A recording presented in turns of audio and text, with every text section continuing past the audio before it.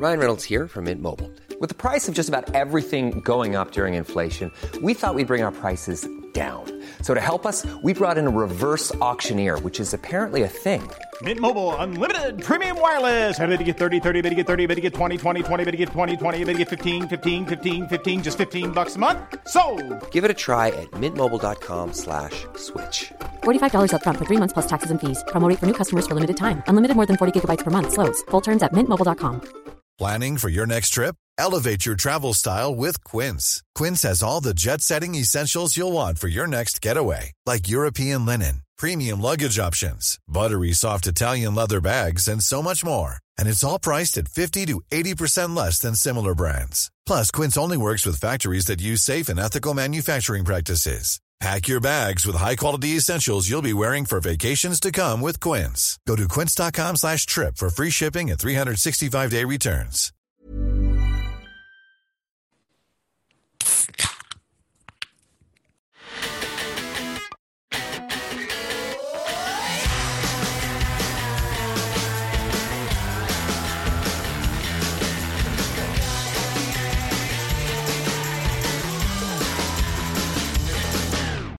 Welcome back to the Beer Ladies podcast. I am Christina and I am your host today. I'm joined by my lovely co-host Katie, and we have with us an amazing guest.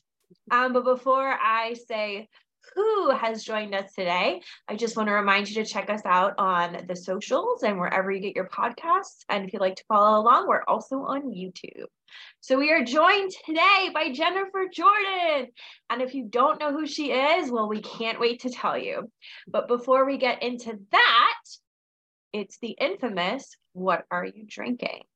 So Katie, what are you drinking today? Well, I know Jennifer knows a lot about hops. So I got the Hop Buffet from Lervig, which says it has 40 hop varietals. What? I know. And then I was like, what is a varietal? And is it the same as a hop variety? I don't know, but sure. There we go. That's a lot of hops. I went on the website. They have they're not on the can. It would probably take up too much space. But there's a list. There is all kinds of hops from, West Coast to German to all over the world. So curious now. Totally. That's what it looks like. It's hazy. What's it taste like though?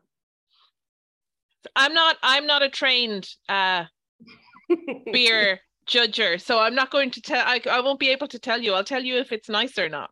Okay. That's all I want to know, because I feel like it could be like a lot.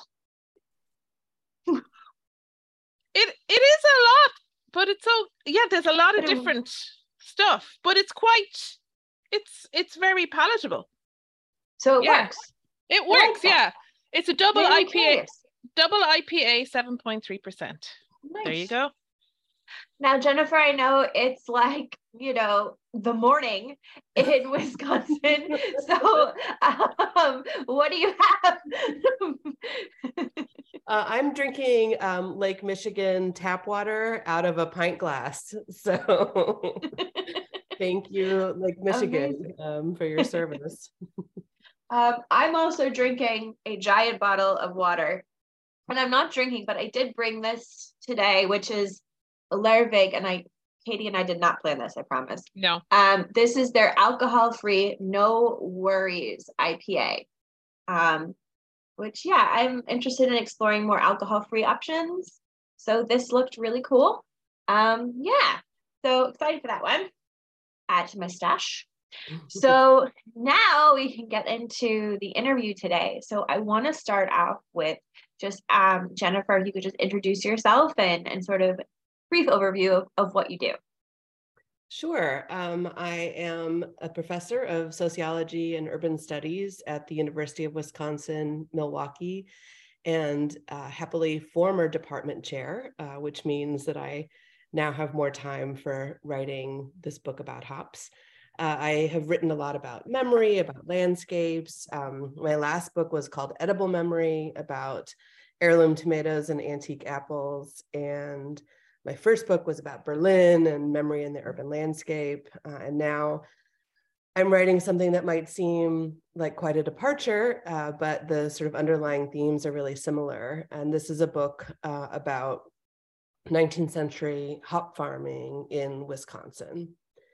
And I'll note that book started out as approximately 1,000 years of hop history across multiple countries. And as I began the research process and realized kind of the riches available to me here in Wisconsin, it got narrower and narrower and narrower.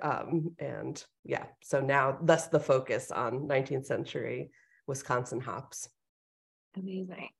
So I want to start out with just like some more general questions before we tackle like the book and some of your specific Wisconsin research. And I definitely want to touch back on the heirloom tomatoes. But how did beer history come about? How did this hop history come about? What drew you to this and to beer as a topic?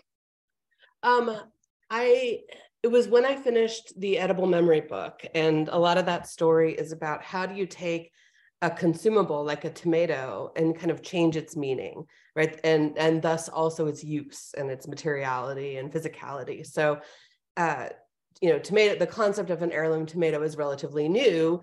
And so I was interested in how that came to be and how people developing a taste for something can then alter that object. So actually the taste for heirloom tomatoes it turns out to be good for tomato biodiversity, whereas like the taste for bluefin tuna is bad for tuna biodiversity. So in cultivated foods, a taste for a wide array of kind of genetic backgrounds is actually good for that biodiversity.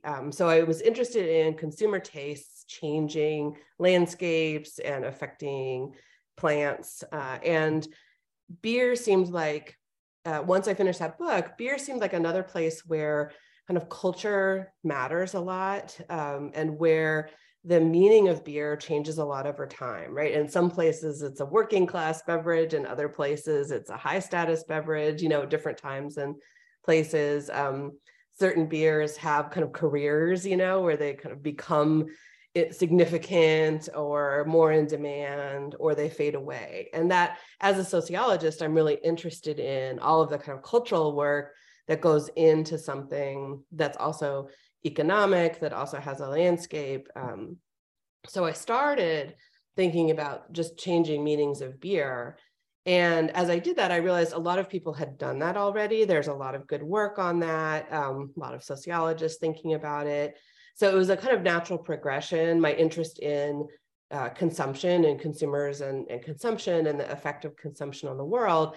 And so I started to kind of drill down a little bit like into hops, because part of what fascinates me is we don't need hops to survive, right? Hops are not wheat or, other kind of crops that people actually live off of. Hops are really only there for pleasure. And they're kind of inconsequential for human survival. That feels blasphemous to say as someone who, is writing a book about hops, but that's part of what's so interesting, that the pursuit of that bitterness, of the aromas, of, or in earlier days of the kind of preservative qualities, that the pursuit of something so inessential for human survival still has really big consequences for landscapes, for what I also call laborscapes, the labor force necessary to produce these hops. And so that seemed significant to me. And the really like big moment in rethinking my hop work and leaving the 21st century was reading Unger's book on beer and brewing in the Middle Ages and Renaissance. And there's a passage in there where he talks about hops growing close to the Baltic Sea. And I was like, what? I have never heard of hops growing in Germany outside of Bavaria and, sort of regions to the south. And that's partly just my own ignorance, but this was new to me, new information that hops used to grow in other places, like, close to the Baltic. So that got me wondering, how many other places have failed hop industries, right? How many other places were hops once really significant parts of the agricultural economy, significant parts of the landscape, and then that faded away. And so there you see, like, again, my work on memory is often really about forgetting also. So the tension between memory and forgetting. So, much of certain parts of Europe, UK, United States are covered in forgotten agricultural landscapes, including hops. So that's now what I'm doing, is uncovering those landscapes. So interesting. And I was going to ask you, how does sociology come in? How do you sort of marry that with the history, which you sort of mentioned, but I wonder if you could just expand a little bit about that, because I think that's so fascinating, this idea of memory and forgetting and yeah. I do it in a few ways. So I'm a historical, qualitative, cultural sociologist. And so, one of my skills is being able to just kind of pull information out of somewhat obscure archives and turn that into a better understanding of human action. But I'm also doing some really conventional sociological work, because it turns out that the agricultural census from the 19th century lists every single hop farmer. So everyone who was growing even 1 pound of hops. And in fact, the census taker in one case recorded someone growing 0.5 pound of hops. So there are these huge books, like huge tomes over in the Wisconsin Historical Society, which is about an hour and a half west of me. And I can just flip, they're not digitized. So other states in the US have their agricultural census digitized. Wisconsin's is not. So I sit there with these huge books and I transcribe the hop farmers into an Excel database. So I have now about 3,000 hop farmers, and I think I'm going to end up with close to 5, because I decided to count every single hop farmer in Wisconsin in 1850, 1860, 1870. And this is probably going to be 2 paragraphs in my book, but it is going to allow me to very definitively say who was growing hops. And that's important, because there's a lot of, everyone thinks the Germans, were behind the hops in Wisconsin. They were not. That they were pretty irrelevant as farmers. And I can say that, like 1850, I believe there were 2 Germans growing hops. 1860, there are more. 1870, there are even more. But they're absolutely not the leading edge of hop farmers. So again, the sort of sociological side, I can actually count, who's there, where are they from? And then the other thing that the census data lets me do through a very time-consuming process is find all their wives, because that's the other big story here that I was not thinking about at all when I started this project, which I feel really like I'm annoyed at myself that it hadn't occurred to me. But it turns out none of the hops in the 19th century in Wisconsin, and also probably in New York State and other places, it was not possible to have that industry without women's labor, and just all over everywhere. So all of those hops flowing into 19th century US breweries were possible because of women picking hops and because of women hosting the young women who came to pick hops. The story out west is a little bit different, but in Wisconsin, New York, probably Vermont, these other more Eastern hop industries, young white women were the main hop pickers, and they were hosted by the wives, essentially, of these hop farmers. That's fascinating. I find that really, really fascinating. That wouldn't have occurred to me at all. Right? I mean, it hadn't occurred to me either, somewhat embarrassingly, but it's like, oh, wait a minute. Like every blossom is picked by hand, right? There's no mechanized harvesting until the 20th century, or almost not on any wide scale. And so all of those hands, right, out in the fields, it's also really, really constrained by time. These hops ripen in Wisconsin, it's August or early September. and they have to be picked, right, very quickly, get into the dryers very quickly. And so these farmers are really dependent on this labor force to get all those hops picked. And, one of the treasures that I have from the Wisconsin Historical Society is the diary of the daughter of a hop farmer who she picked hops herself and then also hosted the pickers. And so it's hard to get details on who they were, but at one point, at least there were about a dozen young women coming to pick hops. And so the family would have to build beds for them, like stuffed straw ticks for them to sleep on, do all of this like baking and ironing and washing and everything that Ella, the diarist, describes in great detail to prepare for them. And that, it's an enormous amount of work to feed all of these people, and then also to be picking hops themselves too at the same time. So it all sounds very exhausting. And she definitely expresses relief when the hop pickers finally leave and she says, we can breathe easier now, that they're gone. Wow. Yeah. I mean, that would be fascinating to find out what type of woman was a hop picker, and you're saying that she didn't allude to it in her diary quite so much, but that would be fascinating, wouldn't it, to know, is it the same women over and over again, or is it a rite of passage, or so interesting. She does mention the same pickers coming back in a second year, and in a different document but related to that family, there is a description of the hop pickers coming from counties to the north with sandier soil where hops weren't grown. So there wasn't a hop harvest up there. And so those women would then come south to the part of Wisconsin has kind of this weird diagonal tension zone going across it, where there's a different kind of, atmospheric conditions, geological conditions, and different things grow to the southwest versus to the northeast. And so the women were coming from the non-hop regions, at least for this family. In the boom, so that's the other thing about this hop industry, is it starts slow. Seems to start actually 1837, which is very early. And in Waukesha County on Potawatomi land that these English settlers have just arrived on and plant hops on.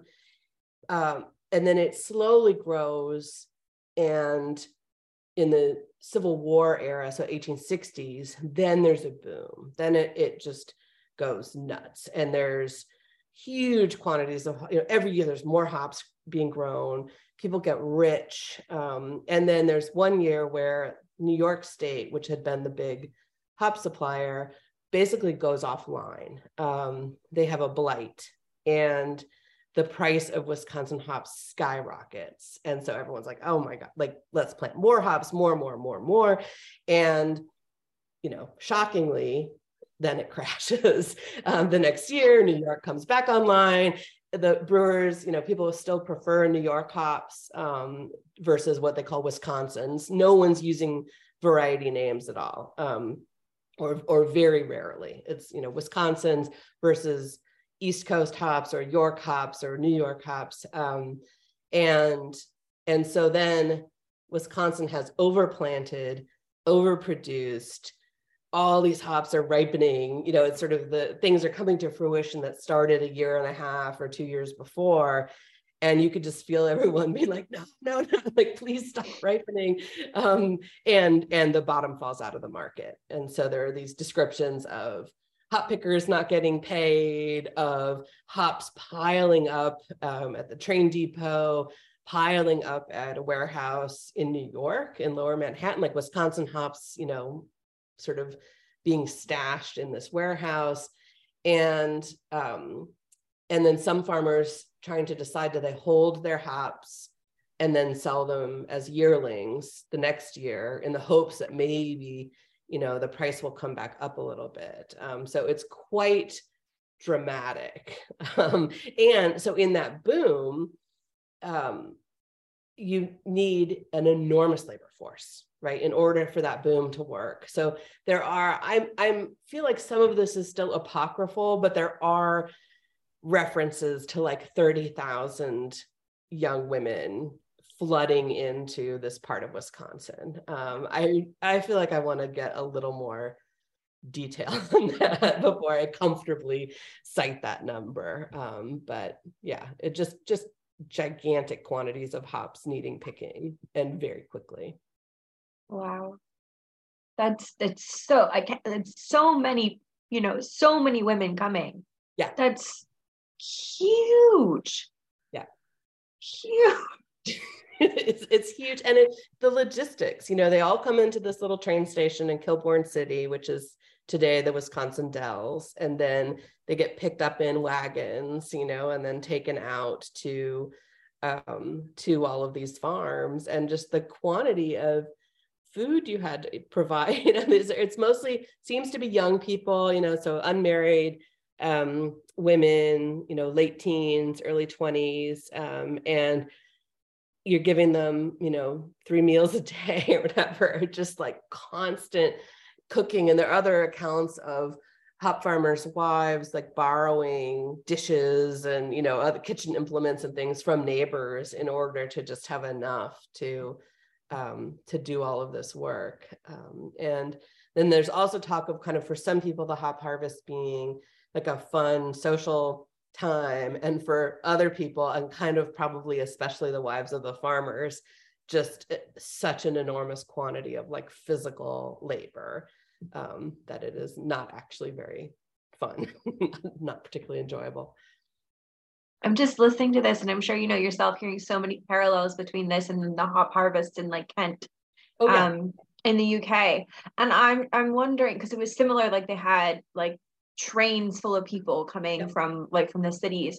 And the one thing that I was struck particularly in the 19th century in the UK was that a lot of the conditions for the hop pickers were really poor. Yeah. It sounds like things were a little bit different in Wisconsin. Yes, and that's also where there's a contrast to the West Coast too. So I think there's really, one of the big divides is, are the pickers sleeping under the roof of the farmer, whether it's the barn or the house, but are they kind of hosted, or are they, self-catering? Are they camping, essentially? And then that also often is coming as families, not necessarily coming as, I think part of the young women was, their virtue being protected by being under the roof of the farmer's wife, like being up in the attic in a whole bunch of bunks or something. And in a lot of Kent, and certainly in California, a lot of hop picking was done more by multi-generational groups, at least in some places, or by brigades of men. In California, it was at different times in the 19th century and in different places. It could be Chinese men, Japanese men, Filipino men, Native American families, some Anglo families. But in a lot of those cases, not all, but in a lot, it was, people camping near the hop farm. And so we're kind of responsible for their own provisioning.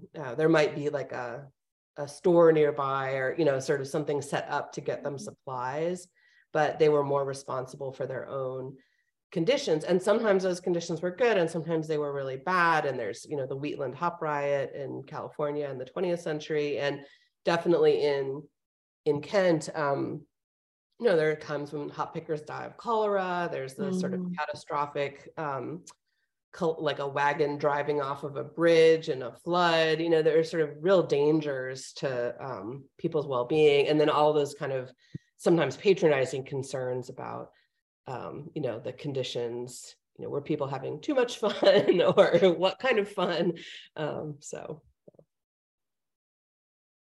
So interesting. I'm really interested in this contrast between Wisconsin and California. Could you sort of expand a little bit about what you found? Sort of, are there a lot of differences, or not really? There are, and I think some of that is about scale, and some of it is about immigration, and who's available to be the labor force at what time. So in Wisconsin in the 1850s, 1860s, 1870s, most of the people coming into the state were Yankee or European. And in California, that was quite different, and there was a much more diverse labor force, in part because of people who had been brought in from China to work on the railroad. And then after that, you get the Chinese Exclusion Act and other policies that sort of change the patterns of immigration. But you just have a different labor pool. The other thing in California that's different is the scale of the farms. So in some places, so in Sonoma County, where Russian River is, along the Russian River, that is now wine country. It was hop country. So all of those old alluvial plains, the oxbows of the Russian River created soil that hops like. And so what's now vineyards would have been hop fields at different points. But those are small. And so those would have had a labor force more like Wisconsin, where smaller scale, it's still big in the big picture, but an individual farm wouldn't have so many hop pickers, might host them. It could also be relatives doing some of that picking. In Sacramento, so the around the Sacramento River, and then there's another river that I'm blanking on its name, but here these are much bigger valleys, much bigger rivers, and so much bigger hop farms, huge scale of hop farms, because you have a whole lot of flat land to plant hops in. And that then requires a totally different kind of labor force, right? There's no way to house that labor force in your barn. And so then you get people camping like along the nearby river. And who was setting up these farms? Did these people have any experience in growing hops? Like in Wisconsin, Yeah. Did they just, as they saw, oh, people are making money off this, so I'm going to try my hand at it? Or did they know anything about nurturing hops or what they needed to do? Or That's a fantastic question. And I think the story of agriculture, certainly in the US, is that there's like a lot of terrible farmers at different points in time. There are a lot of gifted farmers, but then there are also people who they just want to try to make money off of this land, but actually have very little training in growing things in that particular place. So with hops in Wisconsin, it seems to be a mixture of very experienced hop growers. So some of the key figures in the arrival of hops in Wisconsin are from England or from New York State and had hop growing experience, not necessarily as property owners, but tending the hop fields of other property owners. And so they actually knew the plant very well. And that's really a lot of the story of Wisconsin hops is New York State's influence. So both farmers and hop roots flow into Wisconsin from New York State. On the other hand, by the time you're in that boom era in the 1860s, everyone is planting hops, right? Terrible farmers, like people are borrowing a bunch of money to just stuff a bunch of hops in the ground and like hope they get rich. And people absolutely lose their shirts, then when it crashes. The industry does continue. So it isn't over in 1867, 1868. It absolutely continues. My theory, and this I don't have, I haven't found the detailed evidence for it, but my hunch is that it continues in farms where the farmer was already very diversified, and where, the hop price falling didn't affect the other crops that the farmer had. And so they didn't lose their farm because of the hop crash. And so some of those folks then keep growing hops, certainly into the 1870s, 1880s. There is still a hop industry here, but I think those are probably with people with a little more skill with regard to hop cultivation. it sounds like the cryptocurrency of its day, kind of, in a way, doesn't it? Everybody's making money. Let's do it. Oh yeah, totally. It's really cool.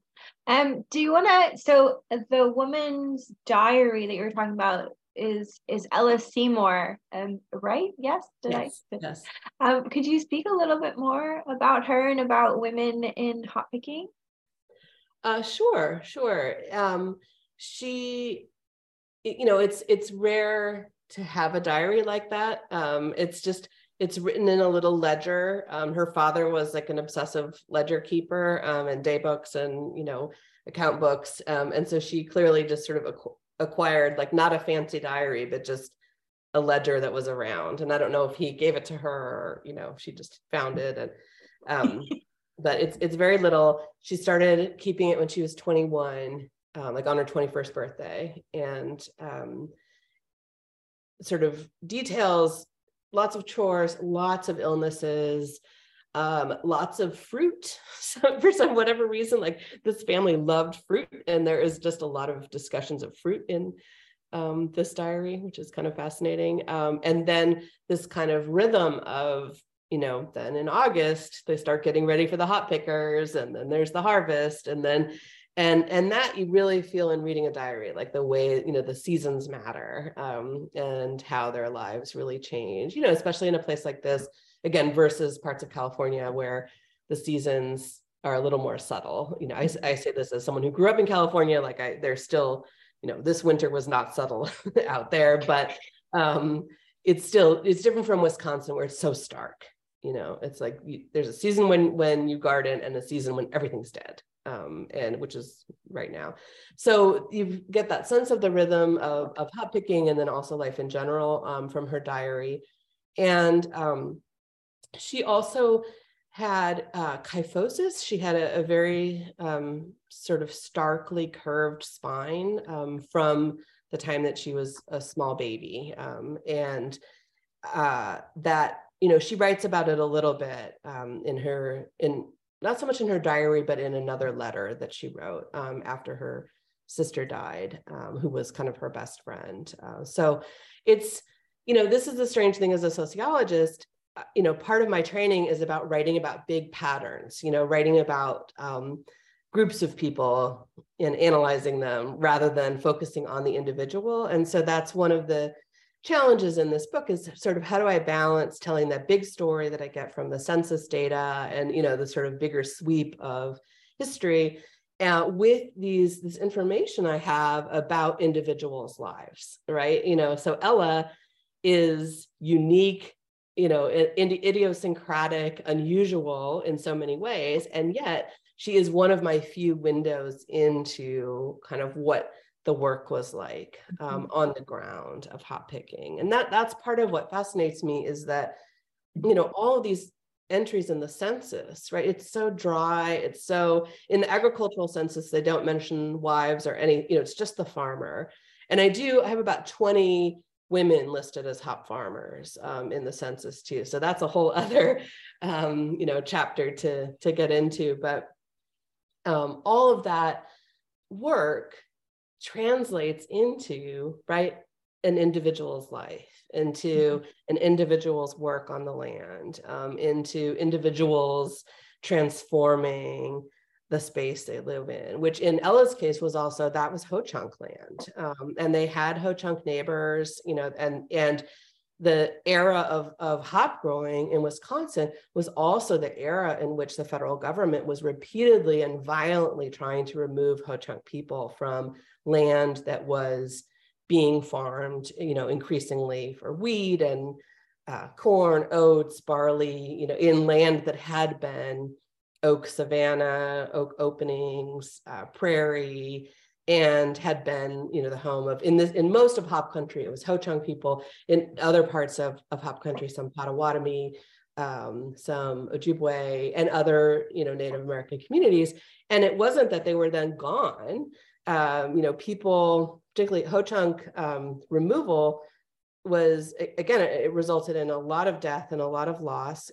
And people also returned and continued to inhabit the land in many different ways. And so that's, I think, also an important part of Ella's story, is like, here's this individual's life, but she's living in the middle of this much bigger sweep of kind of geopolitical change that is affecting, what we now understand as Wisconsin.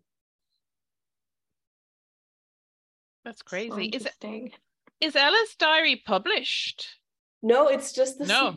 little thing in, that sits in a cardboard box over in the Wisconsin Historical Society. And I have it transcribed. And so at some point I'm going to clean up the transcription and just give it to the Historical Society so that they can post it.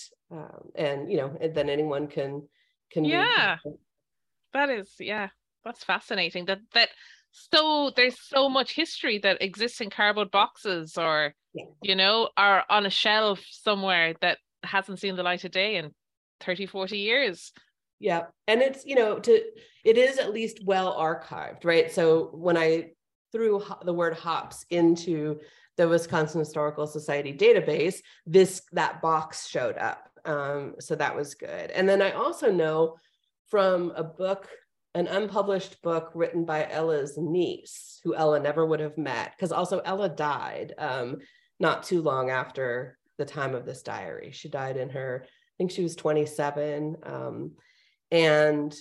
But her brother took over the farm, and then her brother's daughter wrote this book about that, that farm and that life and everything. And oh shoot, I just totally forgot what my point was from that book. That I know Ella's brother Merton obsessively kept all of their father's papers, and their hop house turned into like that garage where you just stash all your old stuff. So they stopped growing hops. They didn't need the hop house, which was the hop kiln or the oast house. They didn't need it anymore. So that's where they stashed the spinning wheels.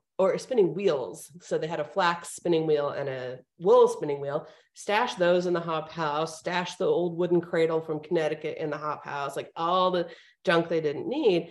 And again, Ella's brother then also kept all the papers. And so he held on to Ella's diary, his father's ledgers, his father's letters. And it's only because he so meticulously, he was, seemed to be, shall we say, a bit of a collector.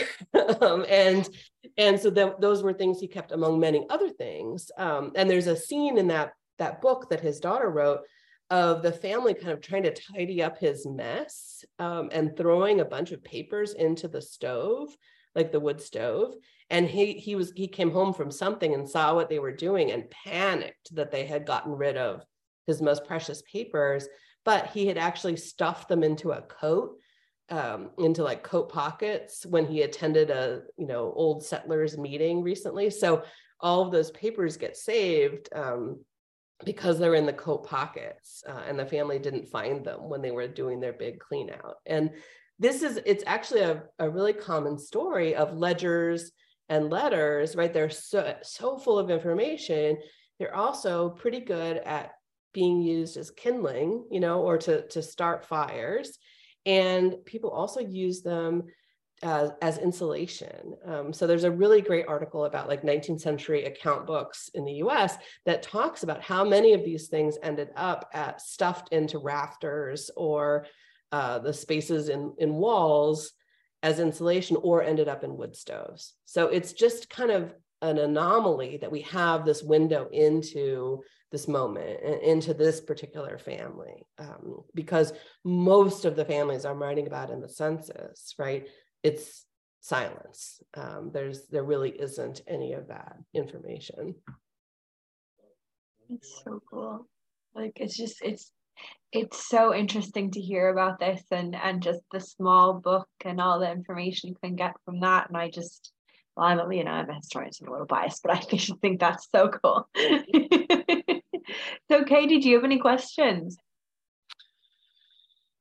I have loads of questions, but where to start? You mentioned that people like the New York hops more than the Wisconsin hops, but what about the California hops? Did they feature? or were they new as well and not as popular as New York? Or so anecdotally, it feels like there was a slow process, and other people probably know more about that side of things than I do. Obviously, Stan Hieronymus is always a good person to talk to about kind of the careers of hops, and he's been really helpful for me too. Like, I can definitely go to him with questions that come up. But that story of like the changing reputations of different hop regions is really fascinating, and someone should really write a book about it. and they should ask me for some of my materials, because it's more than I can get to in this. But you know, the naming of hops, first of all, right, it's so much about, you know, as you probably know too, but in the 19th century, it's so much about region rather than variety. So it really seems like almost all of the hops being grown in Wisconsin in the 19th century were cluster. And you do see the word cluster appear now and then, but they are also called in like newspapers and in beer publications, they're called Wisconsins. And then they're graded, you know, on quality, which is judged differently at that time than it would be today. So, but things change, right? So somehow California does become in more demand, and then California is shipping hops to, you know, Ireland, to England, like and globally. You can see these export records. So things definitely shift. And then obviously today, the Pacific Northwest is just totally ascendant, and continues to be. My theory is that it won't always be, because that seems to be how things go. On the other hand, you know, the Hallertau and Kent and Pacific Northwest do continue to grow hops that are in demand. But that's, you know, the way that happens, there's something really interesting going on in there, right? And it's about brewers. And that's the part that I don't have any window into. It's like, what's their thought process? You know, are they really noticing a difference when they brew with Wisconsin's versus, you know, California's or New York's or whatever? Or is it just that they know in general the hops coming from this place are picked better, you know, there's fewer stems and seeds, they're dried better, you know, is it more the kind of technical process? And that I just really don't know, kind of, you know, on a day-to-day, brewer by brewer, like how that change happens. Yeah, and I read an article was it Good Beer Hunting, and you were trying to cultivate some rhizomes. Yes. How is that going? I think it's going well. So because I have like very good skills of using tax records and Google Earth and old plat maps, I know where a lot of the hop farmers lived. And so hops, as you know, are rhizomatic. So even when they stopped growing hops, often the rhizomes remained, or at least some of them, you know, they grub them up, but like there's going to be something left over. And so you'll still find hops today in Wisconsin growing on the edges of cornfields and soy fields, and, you know, still finding their way to the sun. And so I figured out where Jesse Coddington's farm was, and he's the first person to bring hops, as far as I can tell, to Sauk County, which was the heart of Wisconsin's hop industry. And so I found his farm, and I drove around, and it's really, there's little country roads, it's almost impossible to pull over. There's no, you know, shoulder really. But there was this one spot, there was sort of a little cliff across the street from his old farm, and I could actually get my car just off the road enough. And I pulled it over and started looking at this little sort of, you know, cliff face, and there are vines all over it. And then finally did find hop leaves, and then came back a little later and found the blossom, you know, the blossoms had started. And then reached into the ground and pulled out a hop root, and I had a little trowel with me and everything, and I was like, oh no, I just need to use my hand. So I ripped out this root, and to be clear, there's a ton of hops here. It wasn't like I was ripping out the one remaining hop. I took this chunk of rhizome, and then I tried once and failed with it because I think I didn't get the right kind of root chunk, and then I tried again, and it has grown in my yard. The thing is, it didn't have any blossoms last year. And so we'll see if it actually does this year, or if I somehow got the wrong, wrong root, not making blossoms. So we'll see. And obviously any hop plant, it takes a couple of years for it to really get rolling. So it looked pretty. And it is growing in my yard here in Milwaukee. So I'm about 2 hours east of all that hop country. Cool. Amazing. That's so cool. Yeah. And there are quite a few people not quite a few, there are people in Wisconsin who have also already kind of tracked down those kinds of hops and then grown them enough to get enough hops to brew with, and then brewed. And this also, there's a brewery in California that has done this as well, of, sort of using these old farmers hops in a few of their brews. Again, because they're probably mostly cluster, and cluster isn't especially in demand these days. There aren't a lot of beers, using those kinds of historical hops. Would they be considered just historical hops, or what time zone makes them heirloom as opposed to historical? Is there? Well, I haven't really heard the phrase heirloom hop all that much in the way that I have like with tomatoes and other things. And that's a really good question, and I don't really know. I don't know. Answer. Yeah. Do you have any sort of final questions, Katie? No, but I'm looking forward to your book when it comes out. Yeah. When it's finished. Yeah. No pressure. Right. So what's the title, and what are you anticipating? Because I know myself, like, with that question. Well, so I don't like the current title. It's a placeholder title. So if anyone has good title ideas, send them my way. The current working title is Before Craft Beer, Lost Landscapes of Forgotten Hops, but that is quite a mouthful. And so we'll see that. I'm sure that will change. It is under contract already with the University of Chicago Press, who I did my last book with. It might be a little overdue to them, which is fine. And being department chair for the last 3 years slowed the writing process a little bit. So this year I am trying to write a lot, and really hoping to finish the manuscript this year. And then it will take a little while, the production process always is a little bit slow. So I don't want to put a date. I can't put a date on it quite yet, but my hope absolutely is to finish the manuscript this year. That's so exciting. Well, whenever it comes out, I can't wait to get it and read it. So, it sounds so interesting. It's just been wonderful to hear all about your research and your work, and it's so fascinating. And thank you so much for sharing that. Now we have one question that we like to ask our interviewees, and it's just a bit of a silly question. And it's just that if you could be a beer, what beer would you be? Can I have two answers? You can have two answers. Yeah. So I am definitely a fan of Maibox, and I quite like kind of old traditional German styles.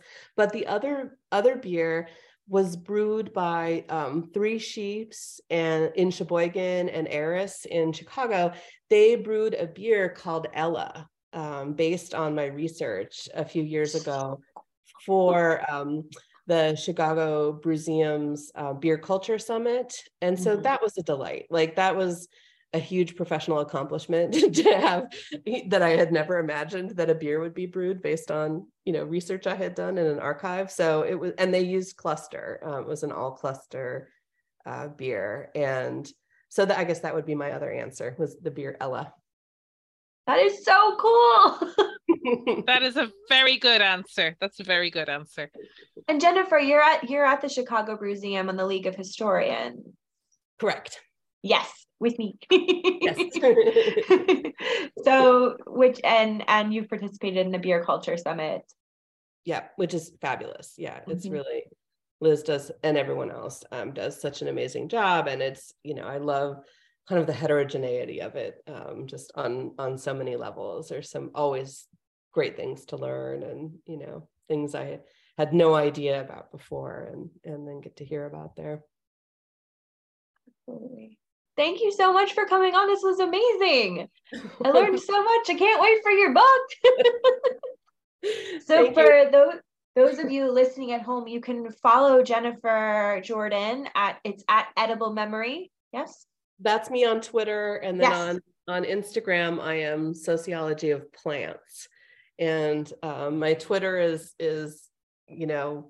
kind of grouchy politics, and then beer, and my Instagram is just weaving, my new passion, and plants. So my Instagram is very pleasant.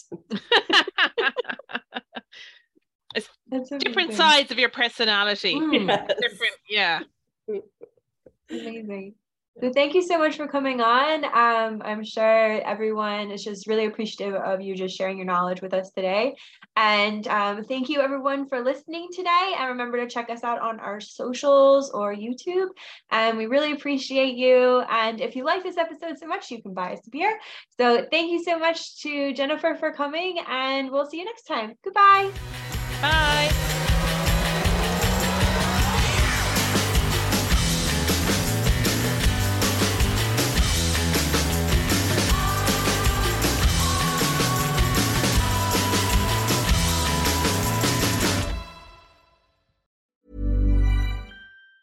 Hi, I'm Daniel, founder of Pretty Litter. Did you know cats tend to hide symptoms of sickness and pain? I learned this the hard way after losing my cat, Gingy. So I created Pretty Litter, a health monitoring litter that helps detect early signs of illness by changing colors, saving you money and potentially your cat's life. Pretty Litter is veterinarian developed, and it's the easiest way to keep tabs on your fur baby's health right at home. Go to prettylitter.com and use code ACAST for 20% off your first order and a free cat toy. Terms and conditions apply. See site for details. Ever catch yourself eating the same flavorless dinner 3 days in a row?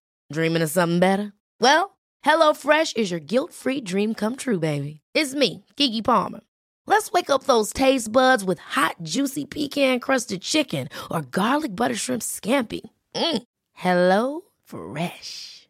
Stop dreaming of all the delicious possibilities and dig in at HelloFresh.com. Let's get this dinner party started.